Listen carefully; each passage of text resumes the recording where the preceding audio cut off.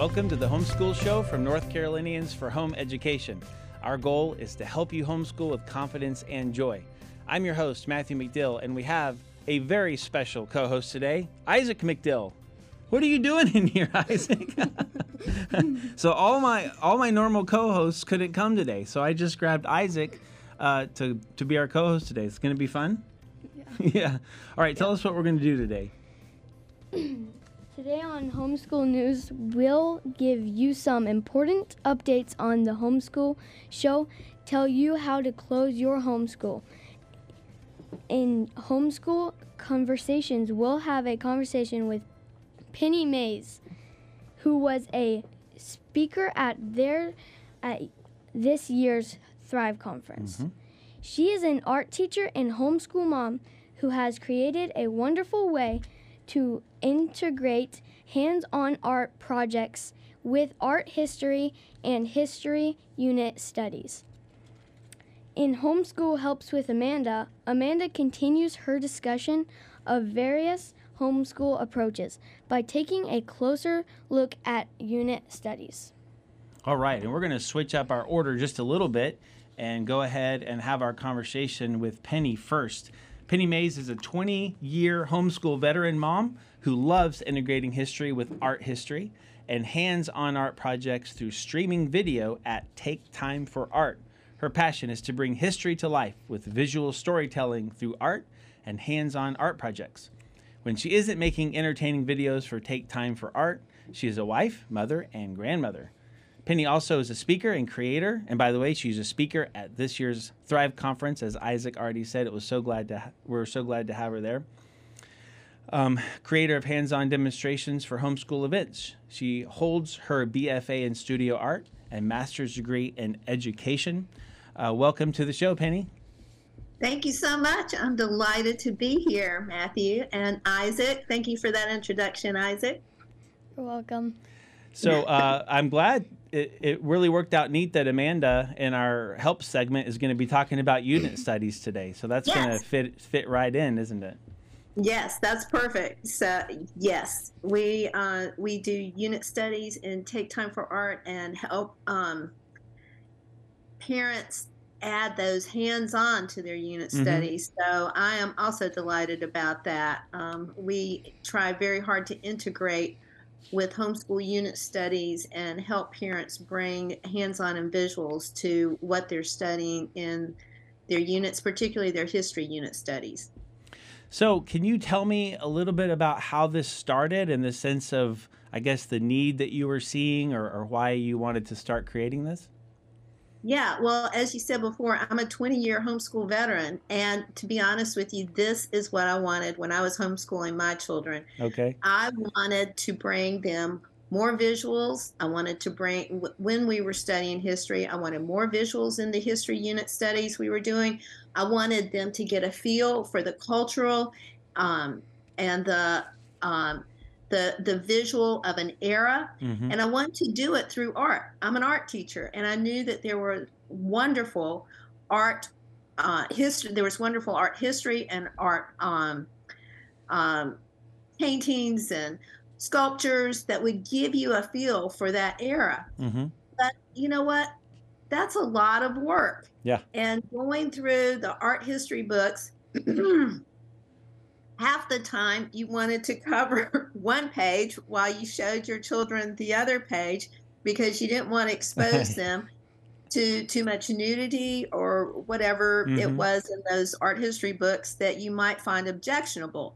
So I wanted to create something for homeschoolers that would incorporate the art, the culture, that was vetted art history, that was easy to access, and would also integrate with that art history and with that history have integrated hands-on art projects. So in other words, what we do at Take Time for Art is we tell the story of history using the art and the art history, and then based on that art and that history that we've seen, we make hands-on art projects. I like to say we try to make real art based on real art. And so we want it to be meaningful, and we want it, the art that we do to help children remember what they've studied. Mm-hmm.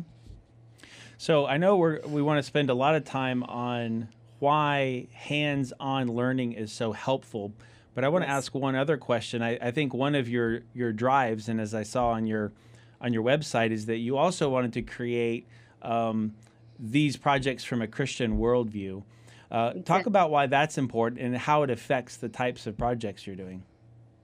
So when you tell the story of history, I think it's important to tell as much as possible God's story of history, and Mm-hmm. so we're approaching it from a Christian worldview. So when I'm incorporating, for instance, telling the story of the Greek and Persian wars, we also weave into it the story of Esther, because Mm-hmm. that story in the Bible was part of the history of the wars with Greece and Persia, and it's that interweaving of the story of history and God's story that He is also telling through the Bible of Mm-hmm. history.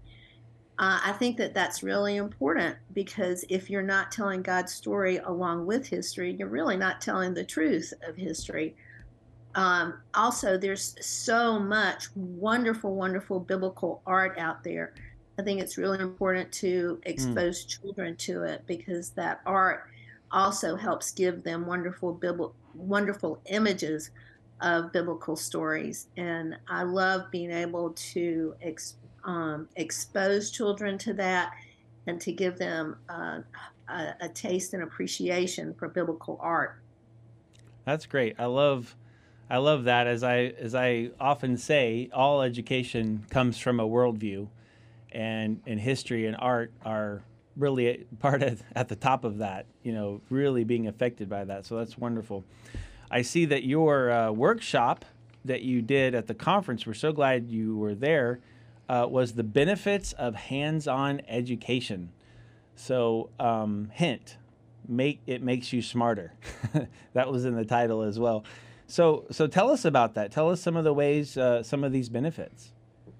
Well, hands-on, first of all, the first thing I think about when I think about hands-on education is simply that it's fun. I mean, that's not Mm-hmm. at the top of the list when you're talking about making your child smarter, but I think that that's one of the best reasons to Right. incorporate hands-on into your homeschool. If you can bring fun into your homeschool, you've just made your homeschool day a whole lot easier and a Mm-hmm. whole lot better for everyone in your family. But past that, hands-on can help you with reading comprehension. Believe it or not, we can go in more detail if you want to. It helps you remember better. Hands-on helps with critical thinking skills. It helps your students stay engaged, and it also helps with independent learning. Those are the topics that I talked about in my workshop, and maybe we can unpack a few of those if you'd like. Yeah. Let's start with remembering. I know I had one of my kids who just couldn't remember anything we ever did.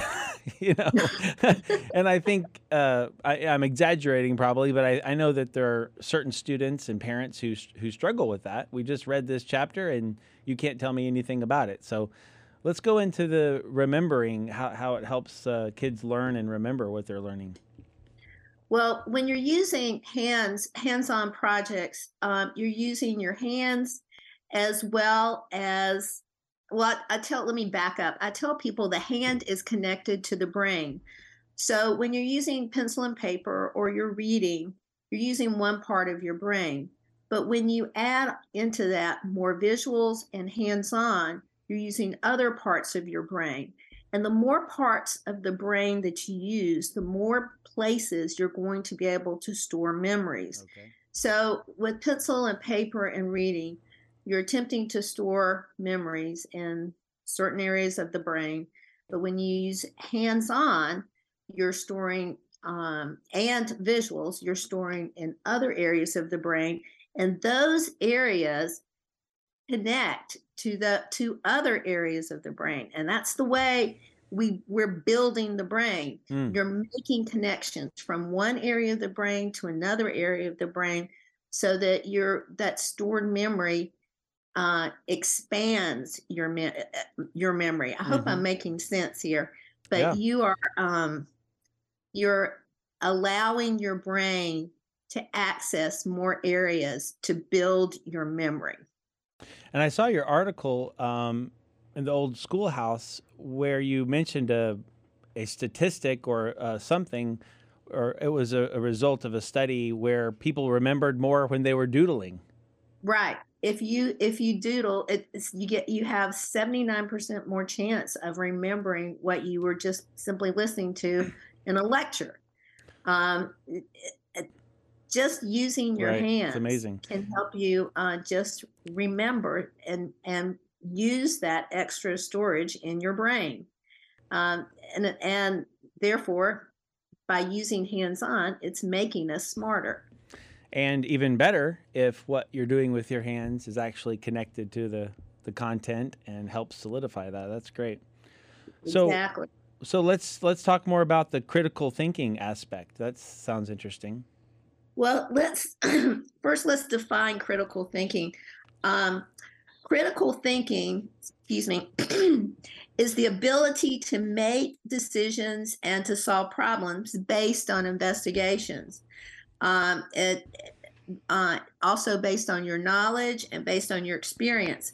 So when you use hands-on, it gives your children the opportunity to experience problems and to solve problems. So they're actually practicing critical thinking Okay. when they're doing hands-on projects. They're having to make decisions. They're having to figure out, will this material work with that material?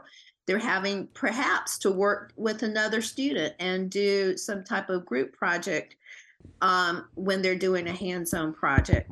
They're having to use some leadership skills. It's all of this is involved in critical thinking, and Hmm. all of the decisions and um, bringing in what you know and making a decision about what's best for a situation. Uh, Hands-on can really help build those critical thinking muscles in a way, again, that pencil and paper and reading can't. And please don't misunderstand me. Reading is a wonderful thing, and I'm an Hmm. avid reader, and I'm also an avid writer. But hands-on is using that piece of the brain that sometimes we miss in homeschooling when we are very busy and just pull out the workbooks. Right. It is a way to really engage your child's brain and their memory, just in a way that um, pencil and paper just can't do for you. So I just realized that maybe some of our listeners are just wondering what these hands-on projects are. I mean, we keep saying that as a very general thing. Could you give us some examples of some different types of things we would do? Okay, for instance, let's talk about if you are doing a unit study on cells and you read about the cells and you even look at the pictures, perhaps in a textbook. Um, those are great, but are those two? That's two ways to study cells, right? Hmm. But you want your child to remember the parts of the cell. Maybe you go to a video. That's another way to give them some really good visuals, and it's an excellent thing to do. Hmm. And maybe they actually see cells divide, and in the video, they talk about the different parts of the cell. But then to really seal the deal, what I would suggest is perhaps getting modeling clay and building a cell Okay. and labeling those pieces of the cell, those parts of the cell, by writing it down, sticking a pen in that piece of paper, in that modeling clay with every single part. Not only gives them a 3D visual Hmm. model of the cell, but by adding in the written part with that hands-on project, it's connecting all those parts of the brain, and it's going to help your child really remember it. That's great. And we've been talking to Penny Mays at Take Time for Art, and you can go to taketimeforart.com to find out more and contact her. Is that the best thing to do? You can, and we would love to. You can contact me through the contact form. We try very hard to make hands-on an open and go, easy to use product for every single homeschool family, simply because I was a busy homeschool Right. mom back in the day, and I understand that getting hands-on is not that easy. Right. But we try to make it an easy, open and go product to use in your homeschool. So please contact me.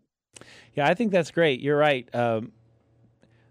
Moms have their own abilities and propensities, and some of them are super crafty and want to make that stuff, and some of them would like for you to make it up for them. And Exactly. it really helps out. So I think this is an excellent resource. And so I hope if you are our listeners is this something that would be interesting to you, then check that out. Penny, thanks so much for joining us. Thank you. Thank you, Matthew. Thank you, Isaac. All right. We'll talk to you later. Okay. All right. That was great talking to Penny. We're going to back up now and talk about our news segment.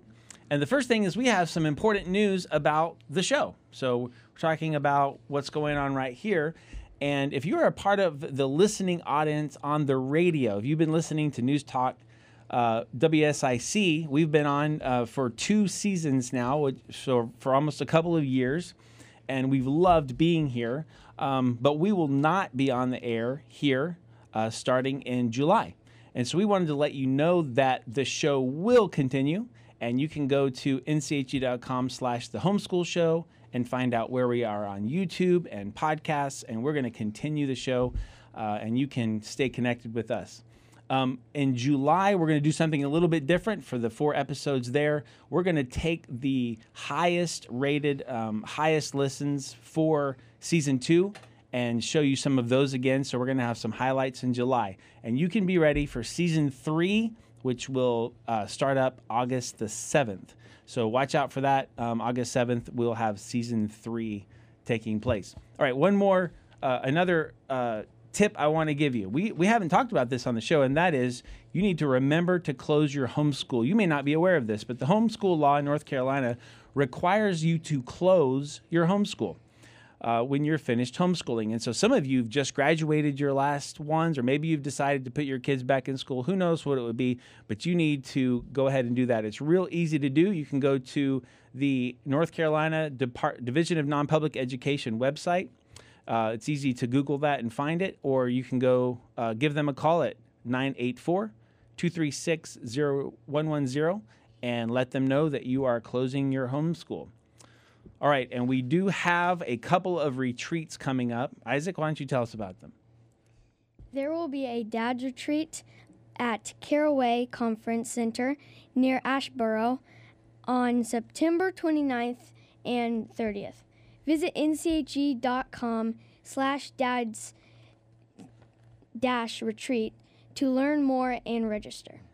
And there will be a mom's retreat also at Caraway Conference Center on October 13th through 14th. Visit nche.com/moms-retreat to learn more and register. Early bird prices end August 11th. That's right. And the Moms Retreat is really growing, has been a great success. So many moms love it. The Dad's Retreat is brand new. We haven't had one. And so if you want to get in on the inaugural Dad's Retreat, then check that out, and we would love to have you be a part. All right, let's go to Homeschool Helps with Amanda. She continues her discussion of the various homeschool approaches and is going to take a closer look at unit studies.